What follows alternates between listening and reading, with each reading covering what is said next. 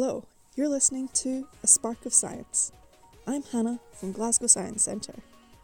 Have you ever wondered where the universe came from?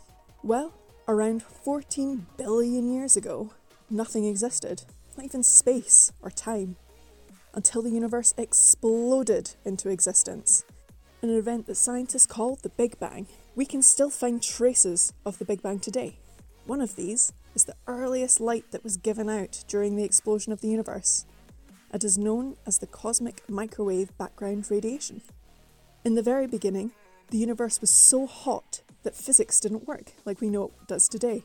Then came a period of rapid expansion, known as cosmic inflation, when the universe was getting bigger very quickly. During this time, the universe grew to 100 trillion times its size in the smallest fraction of a second. This expansion caused the universe to cool down, and as it cooled, new particles could be formed, such as protons and neutrons. And from these particles, atoms formed, the stuff that we're all made of. As the universe continued to grow, atoms were able to come together to form galaxies and stars, like the Milky Way and our very own sun. The newly formed stars created heavier elements which collided, stuck together, and grew to form planets such as our lovely home, Earth. And here on Earth, these elements came together to form all the plants and animals that we see around us today. And that includes us.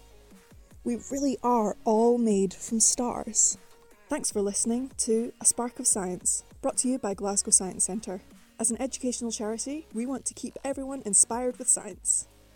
You can explore a vast array of online content on our website, and you'll find us on Twitter at GSC1.